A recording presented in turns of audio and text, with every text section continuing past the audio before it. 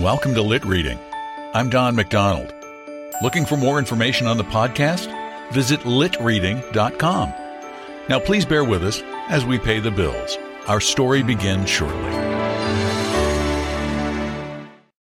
When you need mealtime inspiration, it's worth shopping Kroger, where you'll find over 30,000 mouth-watering choices that excite your inner foodie. And no matter what tasty choice you make, you'll enjoy our everyday low prices, plus extra ways to save, like digital coupons worth over $600 each week. You can also save up to $1 off per gallon at the pump with fuel points. More savings and more inspiring flavors make shopping Kroger worth it every time. Kroger, fresh for everyone. Fuel restrictions apply.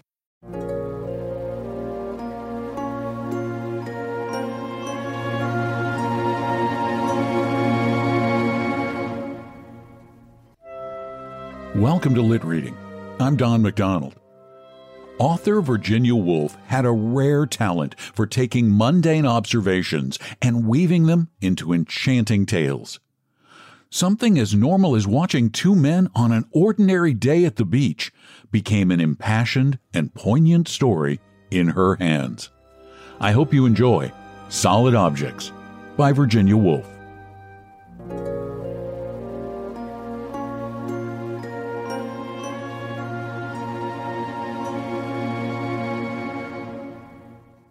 The only thing that moved upon the vast semicircle of the beach was one small black spot. As it came nearer to the ribs and spine of the stranded pilchard boat, it became apparent from a certain tenuity in its blackness that this spot possessed 4 legs, and moment by moment it became more unmistakable that it was composed of the persons of 2 young men. Even thus in outline against the sand, there was an unmistakable vitality in them, an indescribable vigor in the approach and withdrawal of their bodies, slight though it was, which proclaimed some violent argument issuing from the tiny mouths of the little round heads. This was corroborated on closer view by the repeated lunging of a walking stick on the right-hand side. "You mean to tell me you actually believe?" Thus the walking stick on the right-hand side next to the waves seemed to be asserting as it cut long, straight stripes upon the sand. "Politics be damned," issued clearly from the body on the left-hand side, and as these words were uttered, the mouths, noses, chins, little mustaches, tweed caps, rough boots, shooting coats, and check stockings of the 2 speakers became clearer and clearer. The smoke of their pipes went up into the air. Nothing was so solid, so living, so hard, red, hirsute, and virile as these 2 bodies for miles and miles of sea and sandhill. They flung themselves down by the 6 ribs and spine of the black pilchard boat. You know how the body seems to shake itself free from an argument and to apologize for a mood of exultation, flinging itself down and expressing in the looseness of its attitude a readiness to take up with something new, whatever it may be that comes next to hand. So Charles, whose stick had been slashing the beach for half a mile or so, began skimming flat pieces of slate over the water. And John, who had exclaimed, "Politics be damned," began burrowing his fingers down into the sand. As his hand went further and further beyond the wrist, so that he had to hitch his sleeve a little higher, his eyes lost their intensity, or rather the background of thought and experience which gives an inscrutable depth to the eyes of grown people disappeared, leaving only the clear, transparent surface expressing nothing but wonder, which the eyes of young children display. No doubt the act of burrowing in the sand had something to do with it. He remembered that after digging for a little, the water oozes round your fingertips. The hole then becomes a moat, a well, a spring, a secret channel to the sea. As he was choosing which of these things to make it, still working his fingers in the water, they curled round something hard, a full drop of solid matter, and gradually dislodged a large irregular lump and brought it to the surface. When the sand coating was wiped off, a green tint appeared. It was a lump of glass, so thick as to be almost opaque. The smoothing of the sea had completely worn off any edge or shape, so that it was impossible to say whether it had been bottle, tumbler, or window pane. It was nothing but glass. It was almost a precious stone. You had only to enclose it in a rim of gold or pierce it with a wire, and it became a jewel, part of a necklace, or a dull green light upon a finger. Perhaps after all it was really a gem, something worn by a dark princess, trailing her finger in the water as she sat in the stern of the boat and listened to the slaves singing as they rowed her across the bay. Or the oak sides of a sunk Elizabethan treasure chest had been split apart and, rolled over and over, its emeralds had come at last to shore. John turned it in his hands. He held it to the light. He held it so that its irregular mass blotted out the body and extended right arm of his friend. The green thinned and thickened slightly as it was held against the sky or against the body. It pleased him. It puzzled him. It was so hard, so concentrated, so definite in object compared to the vague sea and the hazy shore. Now a sigh disturbed him. Profound, final, making him aware that his friend Charles had thrown all the flat stones within reach, or had come to the conclusion that it was not worthwhile to throw them. They ate their sandwiches side by side. When they were done and were shaking themselves and rising to their feet, John took the lump of glass and looked at it in silence. Charles looked at it too, but he saw immediately that it was not flat, and filling his pipe, he said with the energy that dismisses a foolish strain of thought, "To return to what I was saying," he did not see, or if he had seen would hardly have noticed, that John, after looking at the lump for a moment, as if in hesitation, slipped it inside his pocket. That impulse, too, may have been the impulse which leads a child to pick up one pebble on a path strewn with them, promising it a life of warmth and security upon a nursery mantelpiece, delighting in the sense of power and benignity which such an action confers, and believing that the heart of the stone leaps with joy when it sees itself chosen from a million like it to enjoy this bliss instead of a life of cold and wet upon the high road. It might have easily been any of the other millions of stones, but it was I. Whether this thought or not was in John's mind, the lump of glass had its place upon the mantelpiece, where it stood heavy upon a little pile of bills and letters, and served not only as an excellent paperweight, but also as a natural stopping place for the young man's eyes when they wandered from his book.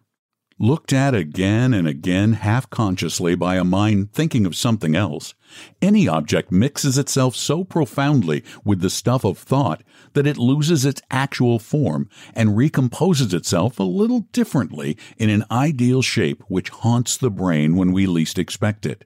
So John found himself attracted to the windows of curiosity shops when he was out walking, merely because he saw something which reminded him of the lump of glass. Anything so long as it was an object of some kind, more or less round, perhaps with a dying flame deep sunk in its mass. Anything. China, glass, amber, rock, marble. Even the smooth oval egg of a prehistoric bird would do. He took also to keeping his eyes upon the ground, especially in the neighborhood of waste land where the household refuse is thrown away. Such objects often occurred there, thrown away, of no use to anybody, shapeless, discarded. In a few months he had collected 4 or 5 specimens that took their place upon the mantelpiece. They were useful, too, for a man who is standing for Parliament upon the brink of a brilliant career has any number of papers to keep in order, addresses to constituents, declarations of policy, appeals for subscriptions, invitations to dinner, and so on. One day, starting from his rooms in the Temple to catch a train in order to address his constituents, his eyes rested upon a remarkable object lying half hidden in one of those little borders of grass which edge the bases of vast legal buildings. He could only touch it with the point of his stick through the railings, but he could see that it was a piece of china of the most remarkable shape, as nearly resembling a starfish as anything, shaped, or broken accidentally, into 5 irregular but unmistakable points. The coloring was mainly blue, but green stripes or spots of some kind overlaid the blue, and lines of crimson gave it a richness and luster of the most attractive kind.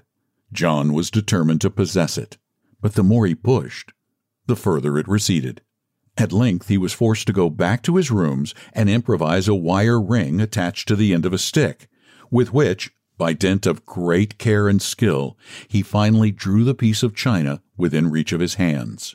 As he seized hold of it, he exclaimed in triumph. At that moment, the clock struck. It was out of the question that he should keep his appointment. The meeting was held without him. But how had the piece of china been broken into this remarkable shape? A careful examination put it beyond doubt that the star shape was accidental, which made it all the more strange, and it seemed unlikely that there should be another such in existence.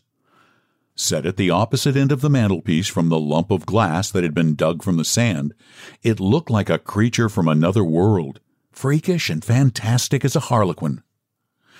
It seemed to be pirouetting through space, winking light like a fitful star. The contrast between the china so vivid and alert and the glass so mute and contemplative fascinated him. And wondering and amazed, he asked himself how the two came to exist in the same world, let alone to stand upon the same narrow strip of marble in the same room. The question remained unanswered. Now he began to haunt the places which are most prolific of broken china, such as pieces of wasteland between the railway lines, sites of demolished houses, and commons in the neighborhood of London. But china is seldom thrown from a great height. It is one of the rarest of human actions. You have to find in conjunction a very high house and a woman of such reckless impulse and passionate prejudice that she flings her jar or pot straight from the window without thought of who is below. Broken china was to be found in plenty, but broken in some trifling domestic accident without purpose or character. Nevertheless, he was often astonished as he came to go into the question more deeply by the immense variety of shapes to be found in London alone, and there was still more cause for wonder and speculation in the differences of qualities and designs. The finest specimens he would bring home and place upon his mantelpiece, where, however, their duty was more and more of an ornamental nature, since papers needing a weight to keep them down became scarcer and scarcer. He neglected his duties, perhaps, or discharged them absent-mindedly, or his constituents, when they visited him, were unfavorably impressed by the appearance of his mantelpiece. At any rate, he was not elected to represent them in Parliament, and his friend Charles, taking it much to heart and hurrying to condole with him, found him so little cast down by the disaster that he could only suppose that it was too serious a matter for him to realize all at once. In truth, John had been that day to Barnes Common, and there under a furze bush had found a very remarkable piece of iron. It was almost identical with the glass in shape, massy and globular, but so cold and heavy, so black and metallic, that it was evidently alien to the earth and had its origin in one of the dead stars, or was itself a cinder of a moon. It weighed his pocket down. It weighed the mantelpiece down. It radiated cold, and yet the meteorite stood upon the same ledge with the lump of glass and the star-shaped china. As his eyes passed from one to another, the determination to possess objects that even surpassed these tormented the young man. He devoted himself more and more resolutely to the search. If he had not been consumed by ambition and convinced that one day some newly discovered rubbish heap would reward him, the disappointments he had suffered, let alone the fatigue and derision, would have made him give up the pursuit. Provided with a bag and a long stick fitted with an adaptable hook, he ransacked all deposits of earth, raked beneath matted tangles of scrub, searched all alleys and spaces between walls where he had learned to expect to find objects of this kind thrown away. As his standards became higher and his tastes more severe, the disappointments were innumerable. But always some gleam of hope, some piece of china or glass curiously marked or broken lured him on. Day after day passed. He was no longer young. His career, that is his political career, was a thing of the past. People gave up visiting him. He was too silent to be worth asking to dinner. He never talked to anyone about his serious ambitions. Their lack of understanding was apparent in their behavior. He leaned back in his chair now and watched Charles lift the stones on the mantelpiece 12 times and put them down emphatically to mark what he was saying about the conduct of the government without once noticing their existence. "What was the truth of it, John?" asked Charles suddenly, turning and facing him. "What made you give it up like that all in a second?" "I've not given up," John replied. "But you've not the ghost of a chance now," said Charles roughly. "I don't agree with you there," said John with conviction. Charles looked at him and was profoundly uneasy. The most extraordinary doubts possessed him. He had a queer sense that they were talking about different things. He looked round to find some relief for his horrible depression, but the disorderly appearance of the room depressed him still further. What was that stick? And the old carpet bag hanging against the wall? And then those stones? Looking at John, something fixed and distant in his expression alarmed him. He knew only too well that his mere appearance upon a platform was out of the question. "Pretty stones," he said as cheerfully as he could, and saying that he had an appointment to keep, he left John forever.